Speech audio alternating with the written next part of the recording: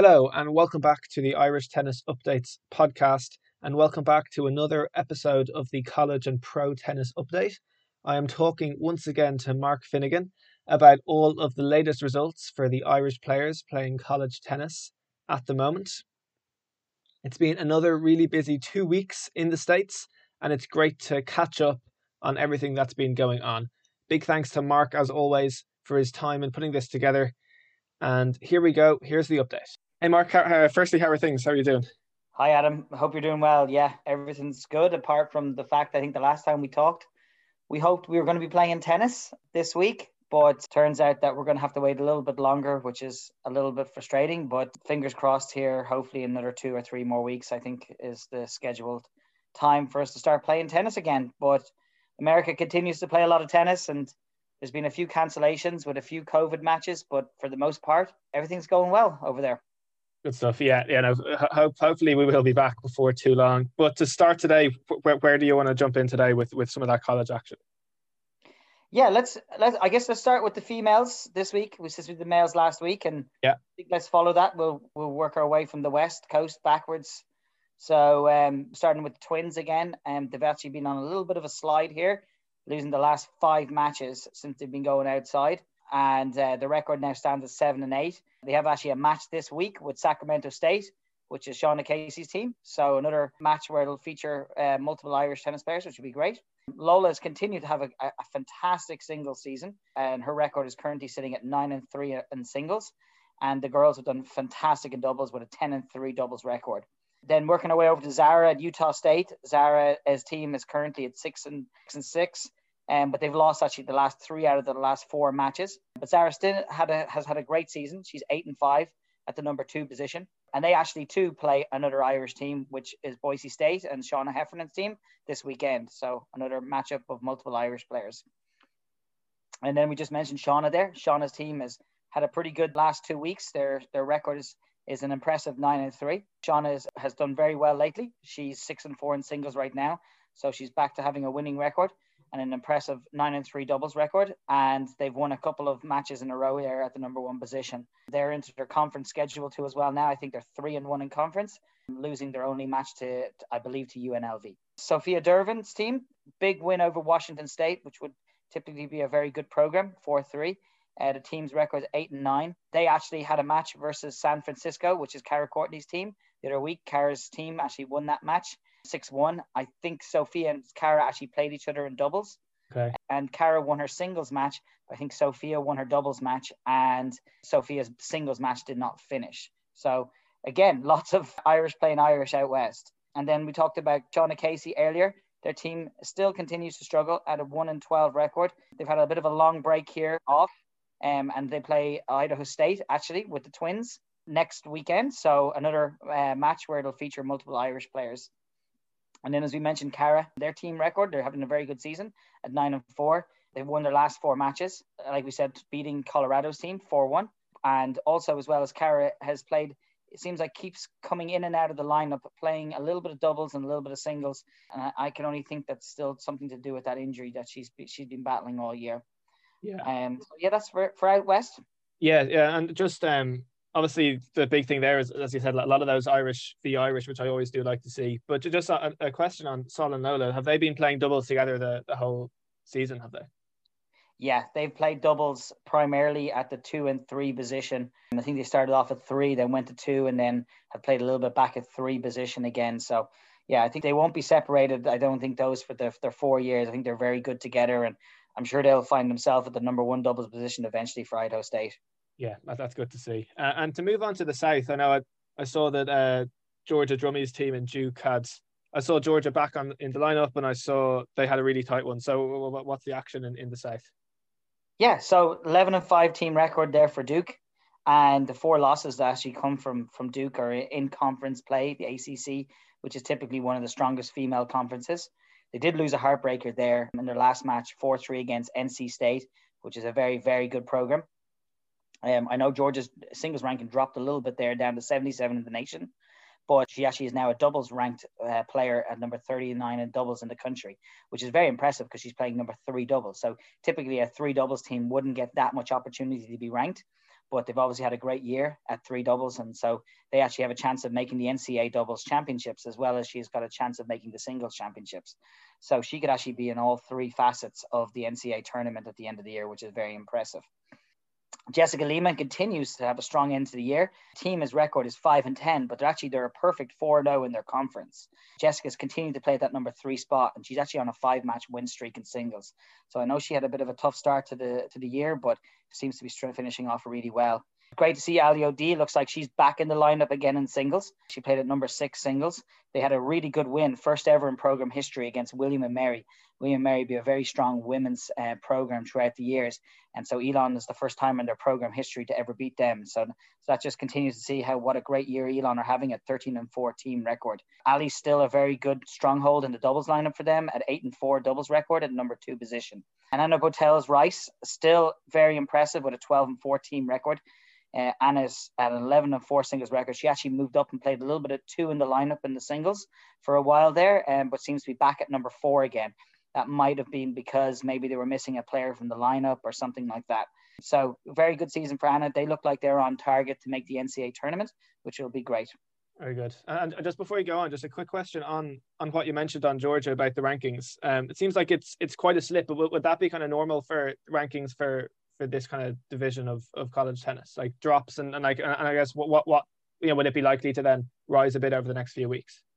Well, and I don't know how much this is to do with it, yes, but over the next couple of weeks, their computer rankings, the more matches that are played and the more matches get counted into the computer rankings, there definitely does seem to be a bit of a change in numbers going up and down. You know, typically if Georgia has one more good win against a decently ranked player in the rest of the year, she should be able to move that ranking up inside top 50 again. You know, if you beat a player ranked, say, 35 or 40 in the country, that'll be a significant amount of points in the computer rankings to jolt you up from a 77 all the way up into maybe the top 50.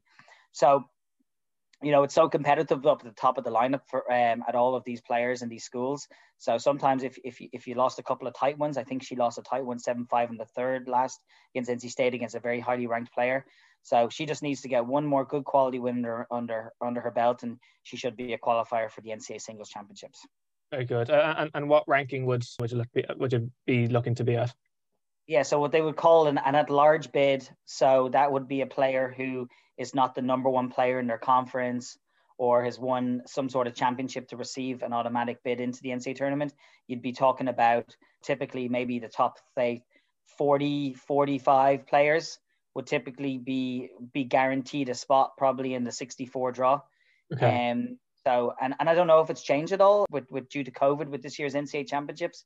I'm presuming it hasn't, but that would be typical in a typical year. You know, every top player in every conference, if you're a ranked singles player inside the top 125, you get an automatic bid into the NCAA tournament. And that's something when I was at North Florida, we benefited greatly from. We were in a conference that wouldn't be one of the top conferences, but a middle tier conference.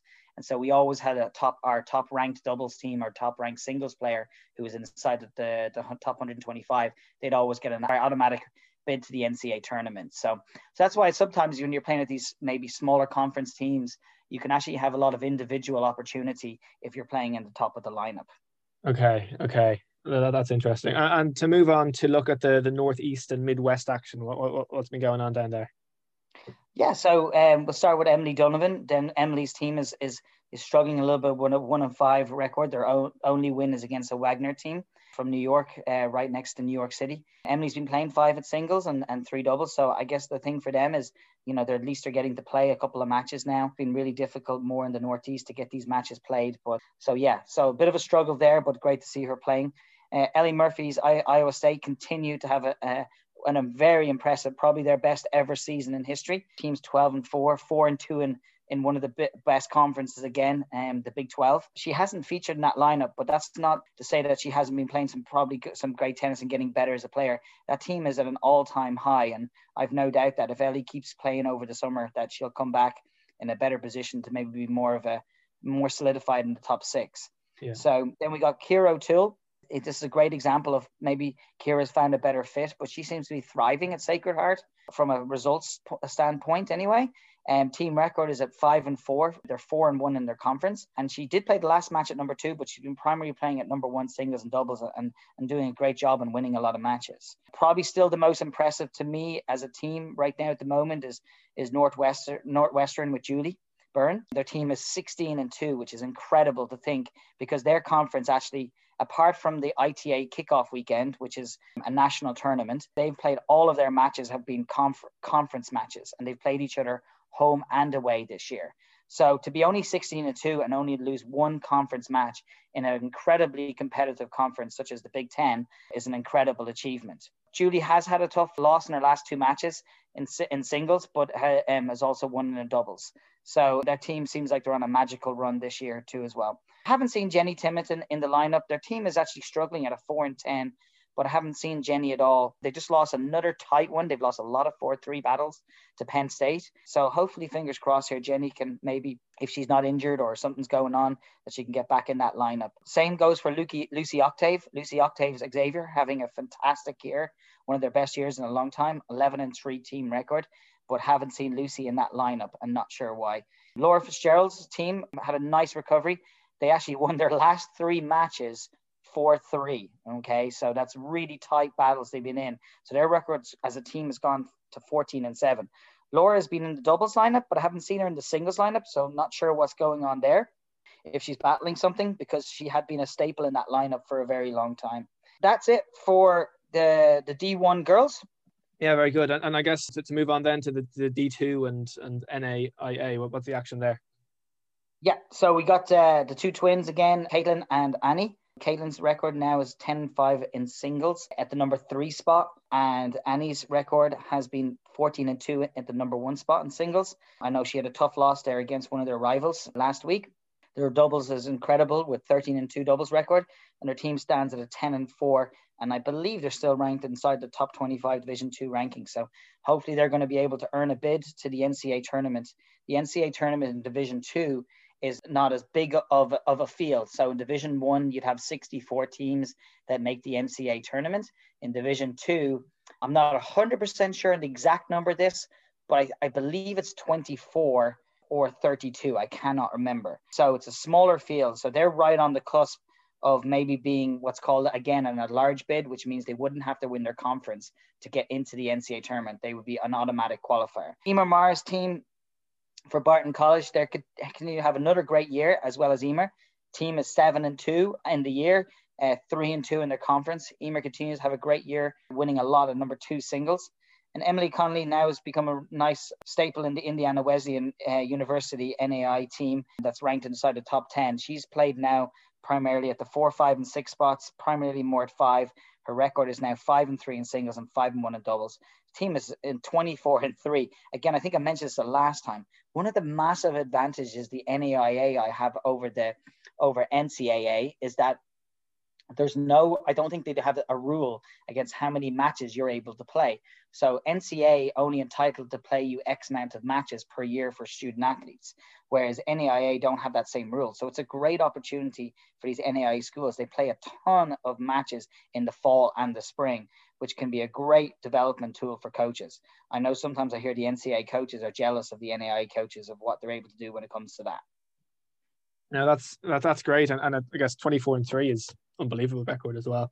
And just before we move on, then I guess hopefully we will see Annie and Caitlin with Tusculum getting into the qualifying for the NCAA Division 2 later on in the season. We can keep an eye out for that and hopefully see some success for them.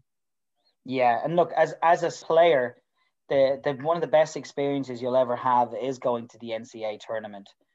As an individual and as a team, it really is. You play an extra probably 2 or 3 or 4 sometimes weeks of tennis if you do make the NCAA tournament, which is great for your development. But it's just a great time of the year, and the NCAA do a great job of running their championships. They put a lot of money into making it a really special experience, and it's done so professionally to the level where I think it's done at the same level as an ATP or a Challenger tournament. How well it's organized. Okay, yeah. And when is that going to be? How many weeks until that's kicking off? Those in a typical year would have been like starting around the early May, but I think they pushed it back a week or two this year. So I think it starts maybe around like the 2nd week of May or 3rd week of May.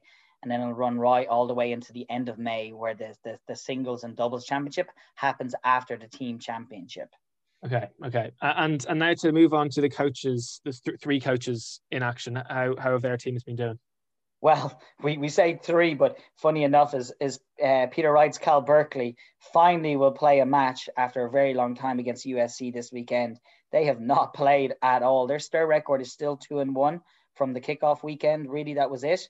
So I have no idea what happened at Cal. Maybe they just decided to opt out of it, but they're finally playing their first match this weekend after a very long layoff. And then also as well as Dara Glavin at Miami, they've had a ton of matches in the last 2 weeks cancelled due to COVID.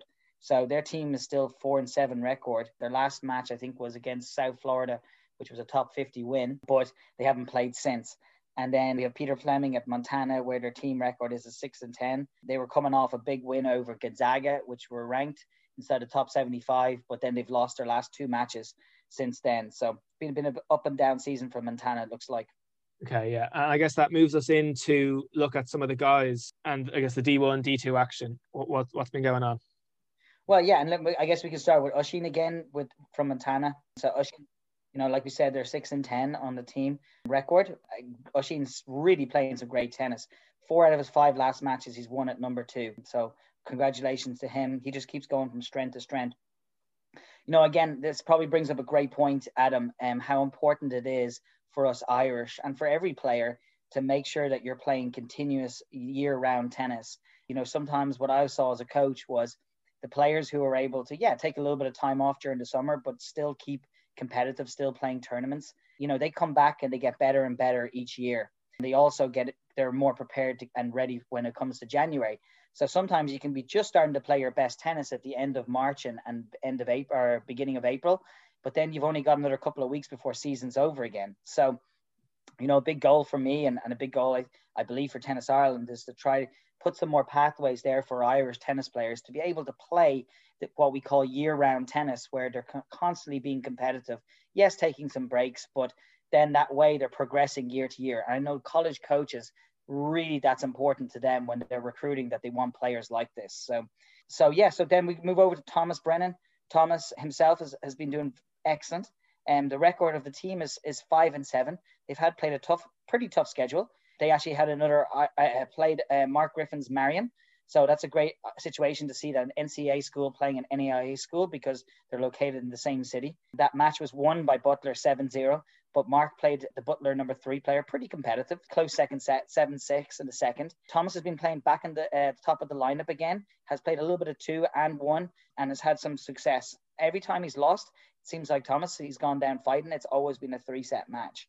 So keep the good work there, Thomas. Sean Keane, last time we spoke, had been doing excellent. Have not seen him featured in the lineup. The team is 4-9. So Sean was actually supposed to play Limestone last weekend, which features obviously 2 more Irish with Dovey and his brother. And none of those Irish players actually ended up playing in that match. So something was going on there. I'm not sure what, but interesting situation. Then we have Matthew Saunders. Their team is now 6-6. They just lost a really tight one to Walsh, 4-3. Matthew has been playing number 6 in the lineup, and I think he's been having some wins and some losses, but their team seems to be doing pretty decently. And then moving over to Mark Griffin. Mark Griffin, again, we talked about him, just played Butler, Thomas Brennan's team. Their current record, again, is 13-9. You can just see, again, NAIA University. Again, how many matches they've played comparable to an NCAA team, right? Mark is back in the lineup, that number 3 singles position, and has been winning a lot apart from that Butler match. Cian McDonald team continues to have a great season. Their record stands now as a team at 10-4. Cian 8-2 in singles and still playing at that number 3 singles position and number 1 doubles position. They actually had their last few matches there postponed due to COVID. Not sure if that was relating to their team or the other teams that they were playing against. Moritz Stenzer continues to play a very tough schedule in D2. For example, they just played their last 2 matches. They played the number 2 ranked and number 3 ranked team in the nation. Barry University would be a famous Division II university in Florida. They would be playing at the same level as a top 50, maybe even better Division I university. So Moritz is still playing that 6th spot, lost in a tight 3-set match against a very good player from Barry. And then moving over to Col. Col's actually team is now 8-8. They were undefeated in conference, but they just lost their first conference match to Redford. Col did find himself back in the singles lineup at number 6 singles, but unfortunately didn't have success in that match and winning his match. A huge congratulations to Christian Duffy, Stonehill College. Finally played his first match. Oh, yeah, we feel like every week we were hoping that he was going to play. So congratulations to get you going on the season. They are 0-2, but Christian has won his singles and doubles matches at the number 1 position. So well done, Christian. And then we just talked about the Limestone with Davi and his brother. Obviously, not sure why that's going on, why they're out of the lineup. But yeah, I have no idea because they were both doing so well before in doubles and singles. So then we have Fergus O'Rourke with Springhill College. Tough season for Springhill College, 2-8 record. Fergus continues to play at number 2 position. Had a really tight loss against the number 2 player for West Florida, which would be a powerhouse Division 2 program. Played them very close, so that's good to see Fergus getting some tight matches. Morgan Lowen, team 4-10. Iowa just seem to be having a really tough year. It's their final year. Their program's going to be cut next year. Haven't seen Morgan in the lineup. They just lost to a Nebraska team that were struggling a little bit too. So it just seems like it's been a real tough year on Iowa. Philip Lynch, don't know what's going on there. Hope Philip, everything's okay, but haven't seen him in the lineup still. The record of the team is 1-6, and Philip had been playing the first few matches of the year, but has not been in the team since. And so then we also have Neil O'Connor for Coastal Carolina. Team are 6-5 record. They just came off a dramatic weekend win over UNC Greensboro 4-3. It came down to the final match, then played Wake Forest, which would be a very good, traditionally Division 1 ranked university on the men's side, won a national championship 2 years ago. They actually played them very competitively, lost 5-2. They actually won a doubles point against Wake Forest, but didn't see Neil in the lineup in that match. Charlie Barry's Tulane, 11-5 team record. They continue to be top 25 in the country. They're looking great and having an incredible year, very competitive roster. So haven't seen Charlie there. Jonathan Garcia, record is 3-5 as a team record. Jonathan's still been playing, actually stepping up into number 2 position, I believe, last week in the lineup. Their latest win is over Holy Cross, and they're 1-0 in conference. And then finally, Finley McFadden, team is 7-5. They're in the same conference as Cathal Butler, Gardner Webb. Have not seen him in the lineup, but the team is at a 7-5 record. It seems like Finley maybe is the guy that comes into the lineup once if they have some issues with an injury or something to do with COVID. It looks like he's the next man up at the number 7 position. So that's it. That's a good update for the last 2 weeks.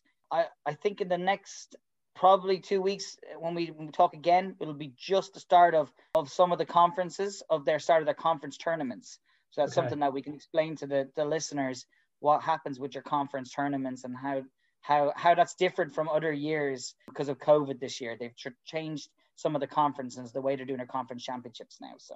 Okay, I'm looking forward to that. That'll be interesting in a couple of weeks' time to catch up on that and see what's going on. I'll just jump in with a couple of updates on the pro side. Firstly, Simon Carr he was playing in Tunisia the last few weeks, and then the last 2 weeks he has been in India. The first week he reached the quarterfinals in singles, and then reached the second week reached his first semi-final of the year. And also a doubles final that first week. So a really good couple of weeks for Simon. His first semi-final, as I said, and it really feels like he's on the right path to reach some finals and titles before too long. And just an interesting note that it's exactly this week 2 years ago that he won his first futures event in Tunisia.